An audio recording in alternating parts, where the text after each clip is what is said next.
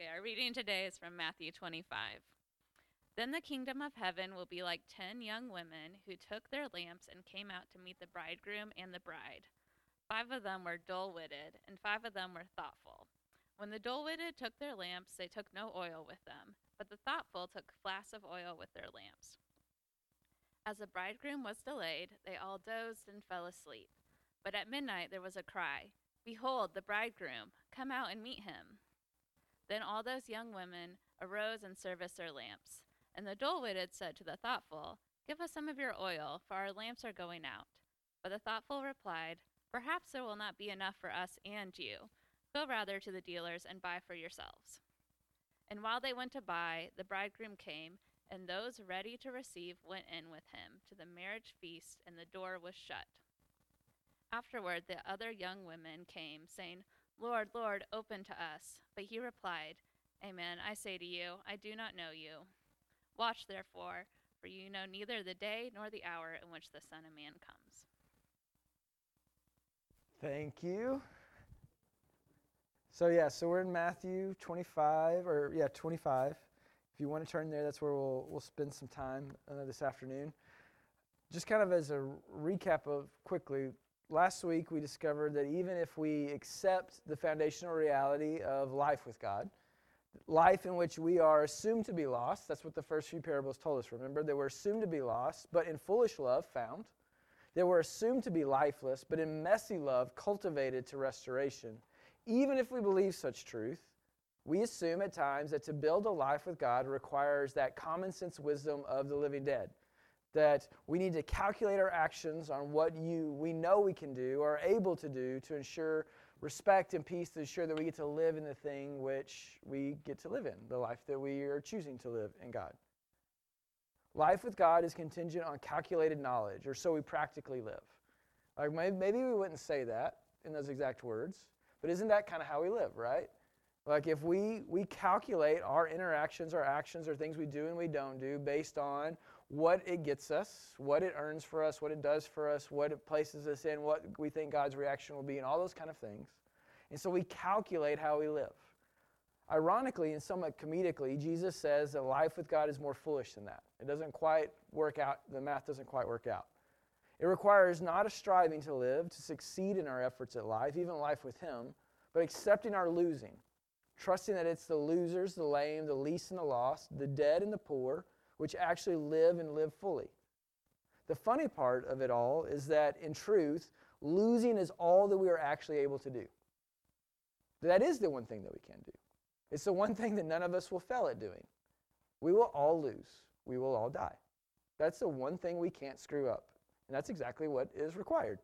So what Jesus requires of us, it seems, is the only thing we can genuinely give, our needy life. That's it. So say that we believe Him. Say that we take Jesus at His word even and aren't offended by Him and our neediness. Even if at some level, if we're honest, our pride, our common sense, our sad vision of what is possible and not are admittedly a little offended or at least a little confused.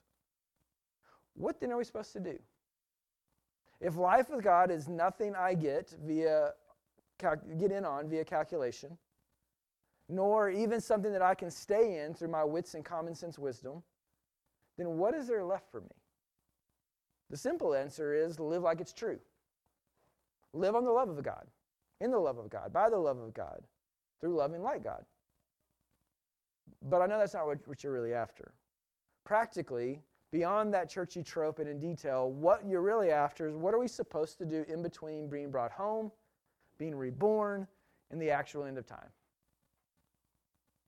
Well, Jesus' final 4 parables in Matthew's Gospel, 2 of which we're going to look at together in this final couple weeks of Epiphany, are stories told in the moments leading to Jesus' final revelation of life as it truly is.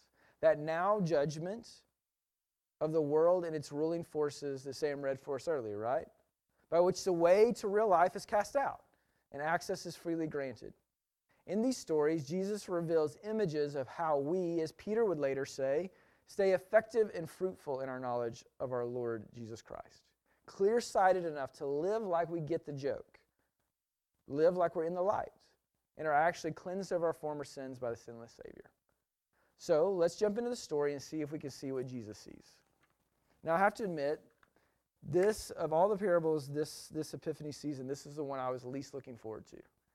The one that is seemingly pretty straightforward and one that is, again, it's just not as fun, if you're honest. Apocalyptic things are not nearly as fun as death to life, resurrection things, right? Like when we talk about the end. But I think there is something that we need to note to help us as we kind of jump into this story. A little bit of context of where the story is found, both in Matthew's gospel and the story of Jesus' life, and in what more theologically is called the eschaton, the end time, how this whole thing plays out. If you notice, like literally in Matthew's gospel, Jesus tells these stories at the end of his story. At the end, just before the moment, the world-transforming moment of history is about to take place. Matthew 26, verses 1 and 2 say this. When Jesus had finished all these sayings, these 4 parables, again, the 10 virgins or the 10 young women that we're looking at today is the second of the 4. When he finished all these sayings, he said to his disciples, "You know that after 2 days the Passover is coming, and the Son of Man will be delivered up to be crucified." In just a couple days, a few hours from the moment Jesus finishes uttering these words, his story ends.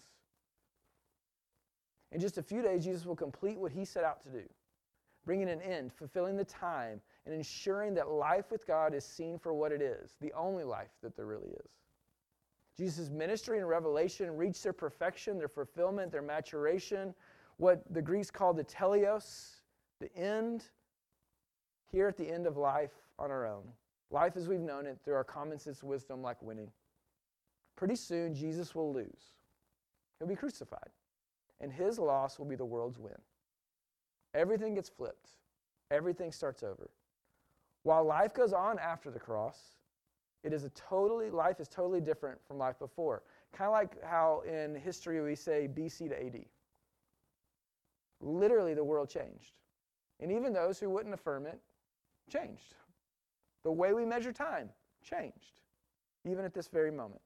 And still, the life after would not be the only life after that was coming humanity's way. There is still one last ending, a terminus, a maturation, a completion of history in store for us. While we are waiting for the second end, nevertheless, we live now in a time different, even if not finally and fully. Jesus' stories here at the end are not so much about when, where, and what of the end, the final end, but about the time between the ends. Confused yet? In some ways, Jesus is the end. He said it in John 12. Now is the judgment of the world. Now is the ruler of this world cast out. Now, in this moment, time is fulfilled, maturated, come to its conclusion. And yet time continues to another terminus. And so we're between ends is where we live. We find ourselves in between ends. That's how chapter 24 ends, with Jesus making sure we don't get too off target by speculating about specifics of the end. With a story about him showing up not later than we expected, like our story today, but sooner than expected. The way Jesus works these parables, the first parable being the kingdom arrives sooner than you expected, the second parable being the kingdom arrives later than you expected, are told in a way to help us get over that anxiety of when to expect it. You don't know when to expect it. That's what he says in 24. The angels don't know, the Son of Man doesn't know. Like you're in between the ends. It's not about when it happens, it's about that it's happening. And it's about how you live in between the ends. Unsure of the timing, but sure of the heart of what happens between the ends. Hopefully, now you see that the stories are less about how the end of ends arrives. These stories at the end are not just about how the world ends, but about life in between the ends. Life after resurrection, but before consummation, if you want to get theologically and technical about it, right? These stories are told so that his disciples will know how to live after the resurrection, but before the consummation. That's what these stories are about. They assume that there will be an end, but they also assume that there's a delay. There's time between the ends, and that's the time that we find ourselves. So if we kind of know that, if we know that these stories, these parables are not about something that happens right at the last moment, they're not trying to tell us about some sort of predictive way of trying to get to how this plays out, or even trying to paint a picture of what the actual end looks like, specifically. Like, here's what the last end looks like. Then we can say, okay, so how do these parables shape the way we live now? If they're about living in between the ends and not just what happens on the day that Jesus returns, that final time, but are meant to shape how we live in between it, then how do they do that? So today what I would like to do to help us kind of see that and maybe get into that at least a little bit is I want to retell the story with a bit of cultural context to help us get in on the light of what Jesus is saying, and maybe the light that he desires us to walk in. And so you can have your Bibles open. You can look at 25, 1 through 13, which is where we'll go. But I'm not going to read it verse by verse. It's going to flow in the same order, same movement as it, but I'm going to add in a few things, add a little bit of elaborative nature to it, fill in some of the cultural, historical kind of pieces as we go. But just like we would any other time kind of reading Scripture, what I'd love for us to do is just kind of take a minute to breathe and ask the Spirit to show us what he would have us to see, to let us hear what we need to hear. Like any kind of Lectio practice that we would do. We would just take a minute to even hear the retelling of the story in a way that allows us to enter the story. That we can actually be the ones that find our place in the midst of the story and feel and hear and experience maybe God actually speaking to us. So we do that with me. We close your eyes for just a second. Just take a deep breath. Breathing in, God with us. Breathing out all the things that might keep you from hearing, listening, and seeing.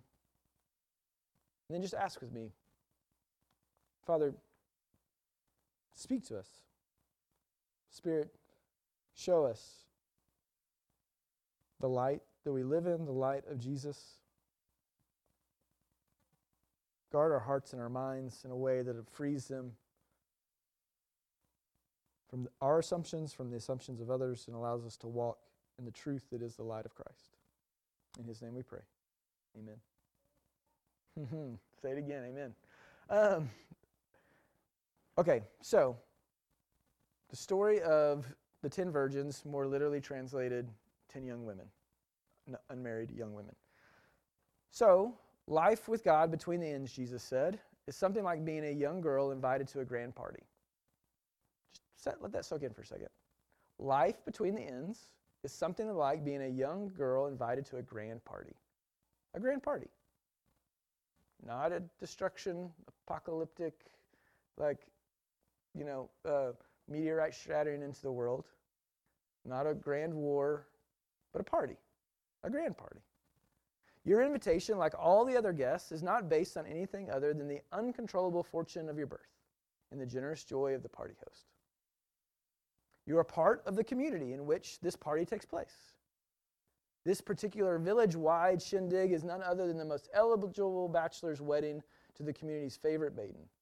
And you, as young as you are not only invited, but are now eligible to attend with friends rather than mom and dad. Needless to say, you're pumped. It's your first time to go to the party on your own. The thing is, parties in those days are not quite as time-oriented as parties today. The festivities are, in truth, going to start without you. The bridegroom will make his way to the bride's home, which is itself a whole escapade. There they'll have the rather elaborate and intimate ceremony with immediate family, which no one knows precisely how long it'll last. But eventually, the bride and the groom will return to his father's house. That's your host, by the way. The route back is another Mardi Gras escapade.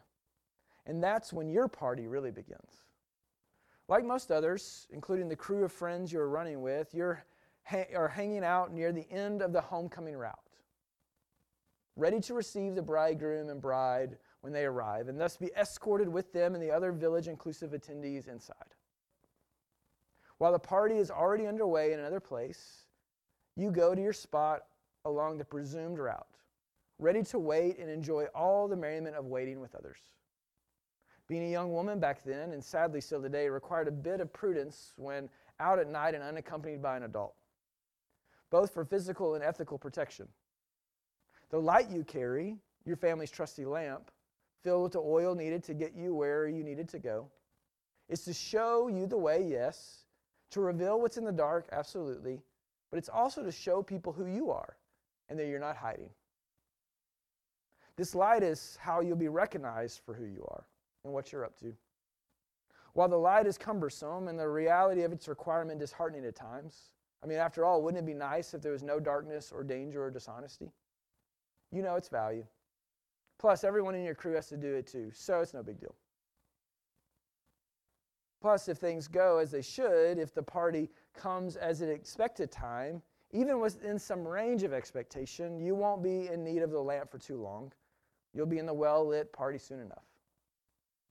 Still, something inside you says you better take some extra oil just in case. The oil jar is a bit awkward to carry, annoying to keep up with, and clashes with your party attire. But you grab it anyway and head out the door.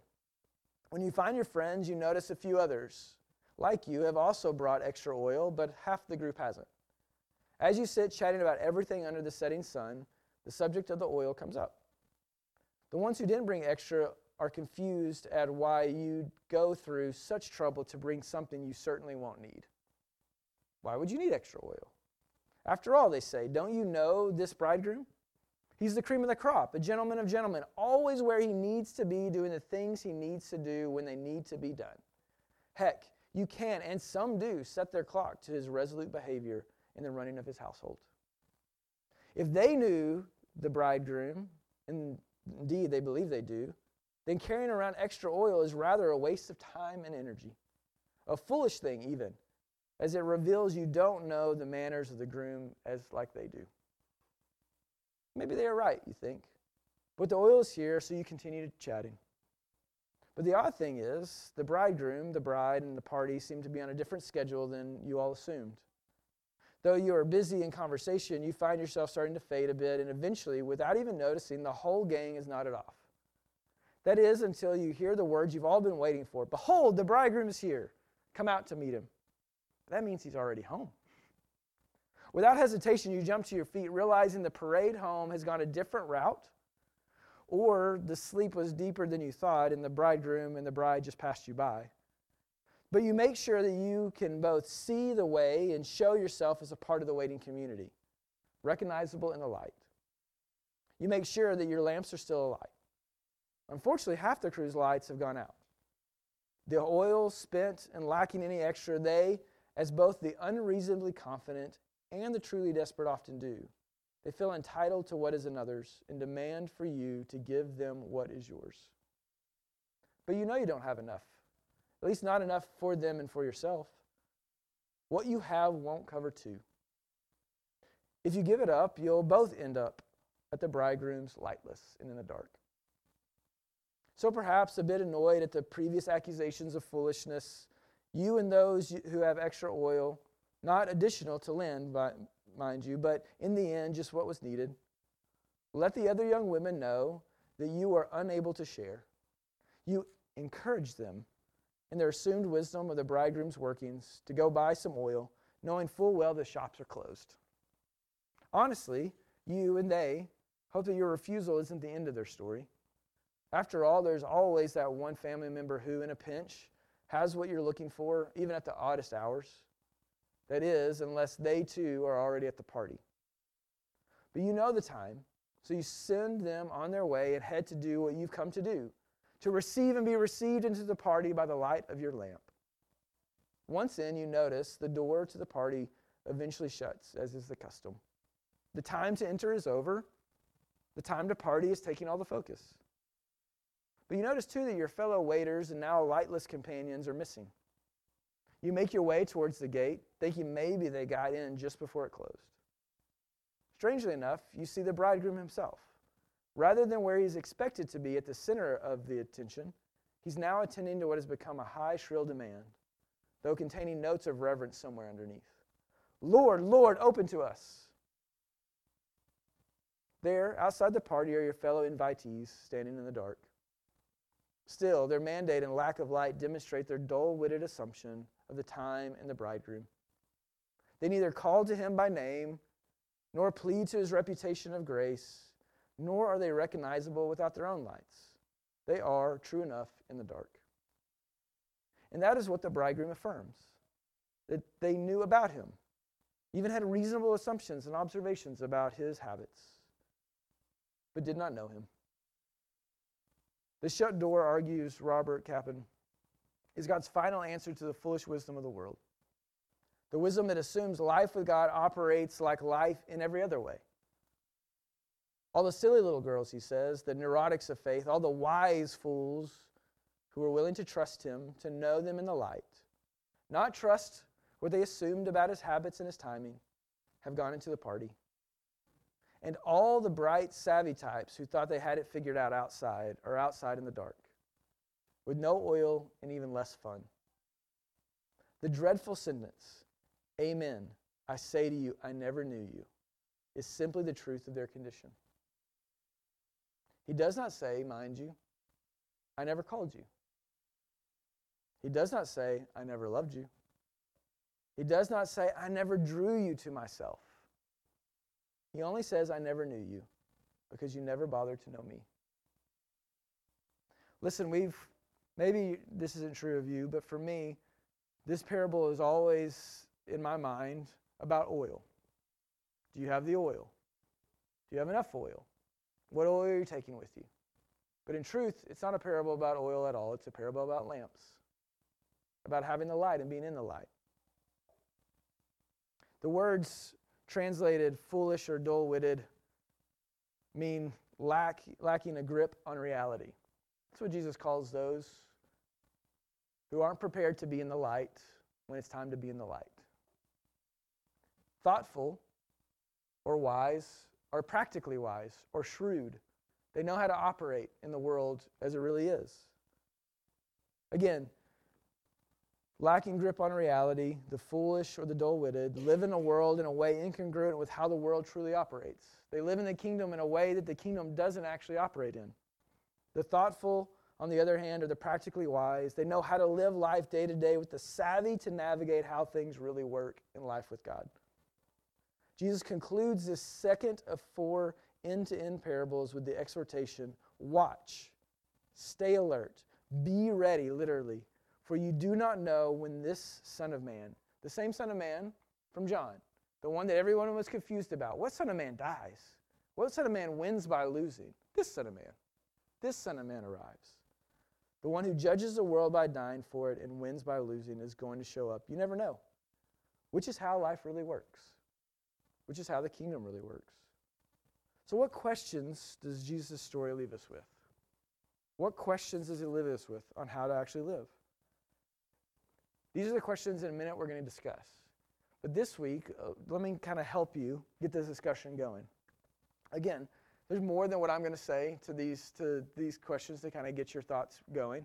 But my hope is that we can walk away from these discussions and this time together like the thoughtful, the practically wise, with what we need to be able to live in the light. That we actually get to walk away not with theory of how God works and what he's doing, but the practicals of what he actually is, life in him actually looks like. So what is assumed by the two groups and by you? What do the two groups assume? They both assume that the party started some other time before them. They both assumed that the party was going to end at some point, and they both assumed that they would be at the party, that they're in, that they're going to be in on it. They assumed that at some level, lamps would be needed to be brought into it. That's why the other ones run off for oil, right?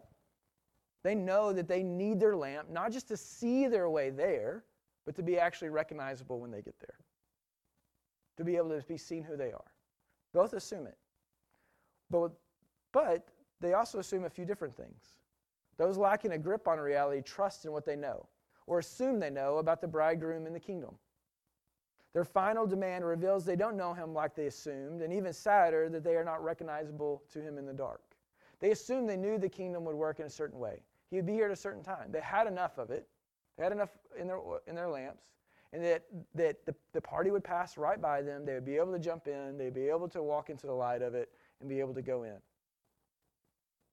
The practically wise trust that they are known, but known only in the light.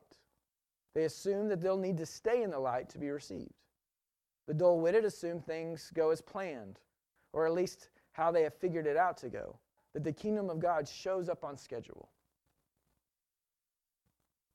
The thoughtful assume things don't go as planned, even if it's just a little hint or a nudge, at least not to their plans. The kingdom of God does have a plan and a schedule, it's just not their own. And they knew it. They assumed it. But what's missed out on? So say that's what the assumptions are. The assumptions of one, the thoughtful, the practically wise, is that the kingdom of God shows up when you don't expect it, doesn't quite go as planned. That you only get to participate in it in the light. Well, the others thought, yeah, you only get to participate in the light, but it's going to go exactly how I thought it was going to go. It's going to come when I thought it's going to come. All that kind of stuff. But what's the consequence of getting that wrong or right? Well, if you get it right, it's the joy of receiving and being received, right? The joy of the party, being in on the party. But if you get it wrong, in the parable anyway, the foolish young women are not called wicked. They're not cast out into the darkness. That's not where though the darkness is where we last see them. We don't know if the bridegroom, who's already condescended himself to come to and respond to their demand, will open up the door to them. What we do know is they are missing out on the joy, and in its place, I'm sure, are anxious, entitled, and frustrated. So on one side, you miss out on joy. And what you get is anxiousness, entitlement, and frustration. If we feel anxious, entitled, and frustrated in our relationship with the Lord, I wonder if we are walking in the light. It's just a thought. If we're maybe missing something or missing out on something. Because maybe that's not exactly what's intended, right? The intention of the bridegroom, the bride, and the bridegroom's father is to invite us to the party, that we would be in on the party.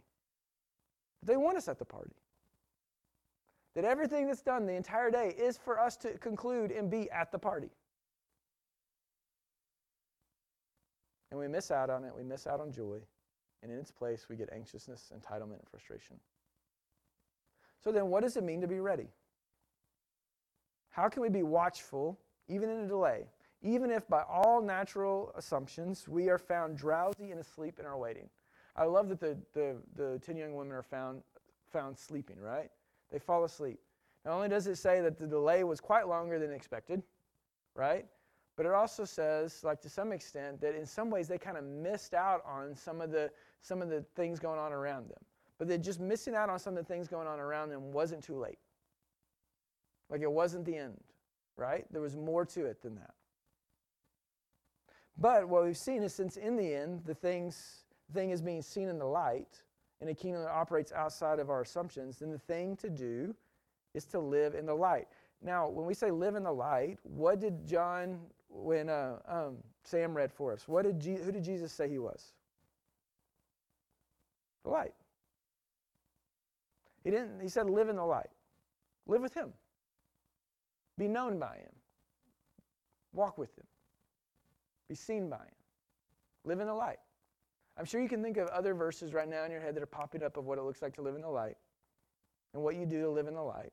So I'm not going to steal those from you.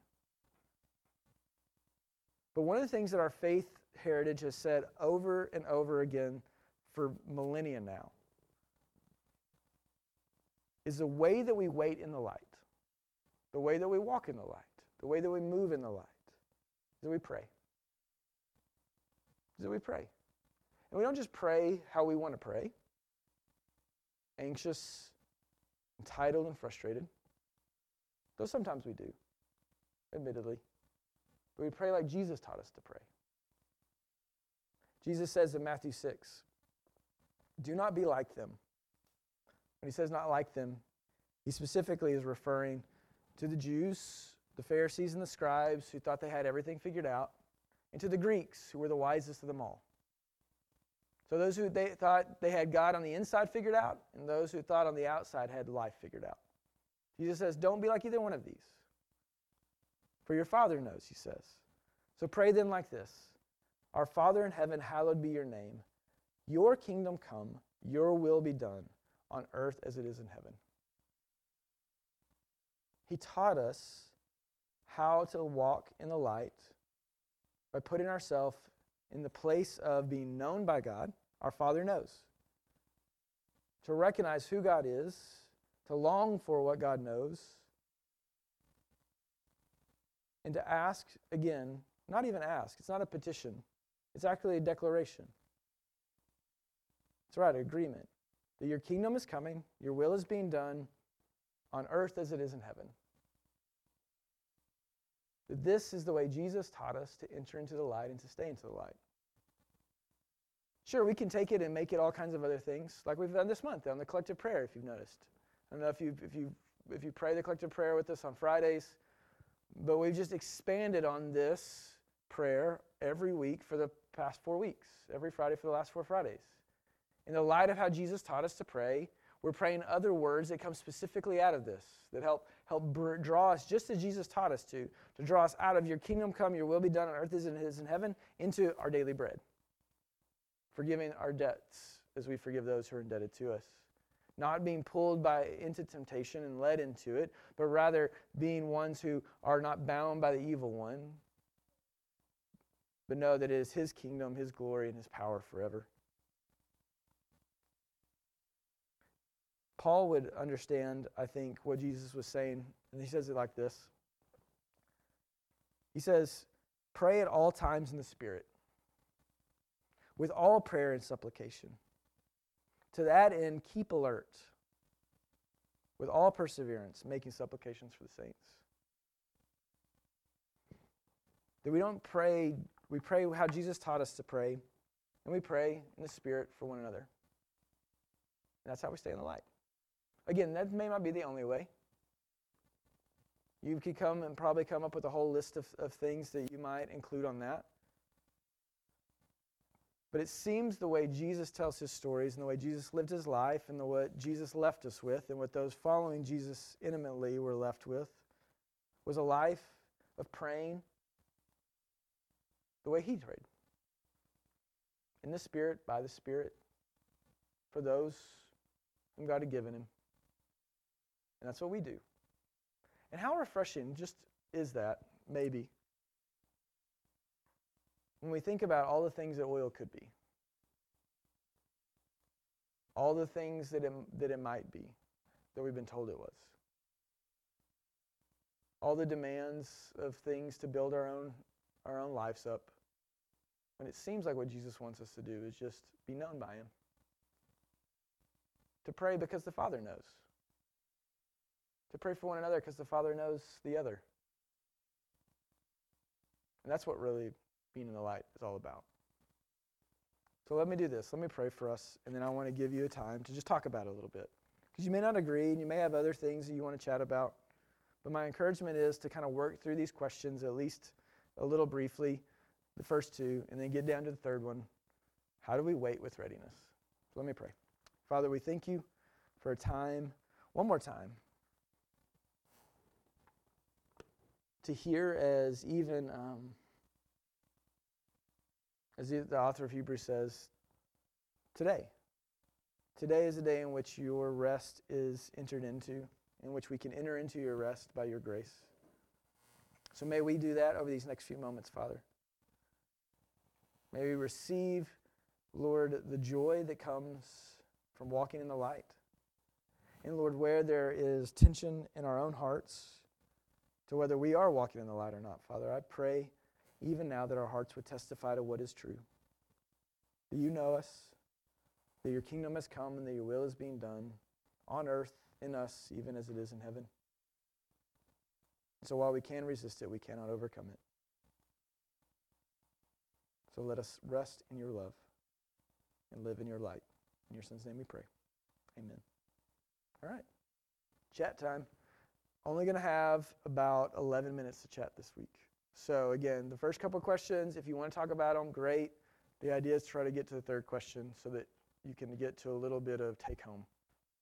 I know that's something that some people want. So, go for it.